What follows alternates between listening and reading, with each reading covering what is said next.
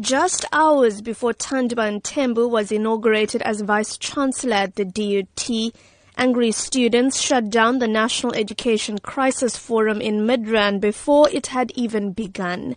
As Higher Education Minister Blade Nzimande tried to address the crowd, members of the EFF, SASCO and other organizations traded blows and threw chairs at each other. The forum has been postponed while conveners attempt to regroup in a more peaceful manner.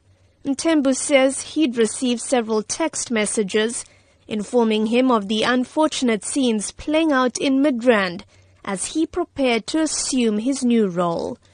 Referring to the Fees Must Fall protest, he says while students may be angry, he wants them to positively engage on ways to take South Africa forward.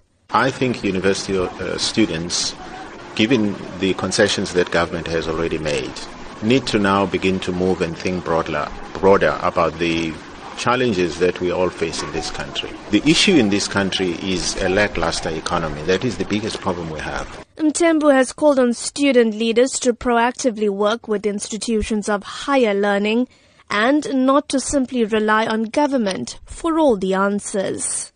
And it's up to government to give more to the 4 million young people between the ages of 18 and 24 who are not in school, who are not in employment.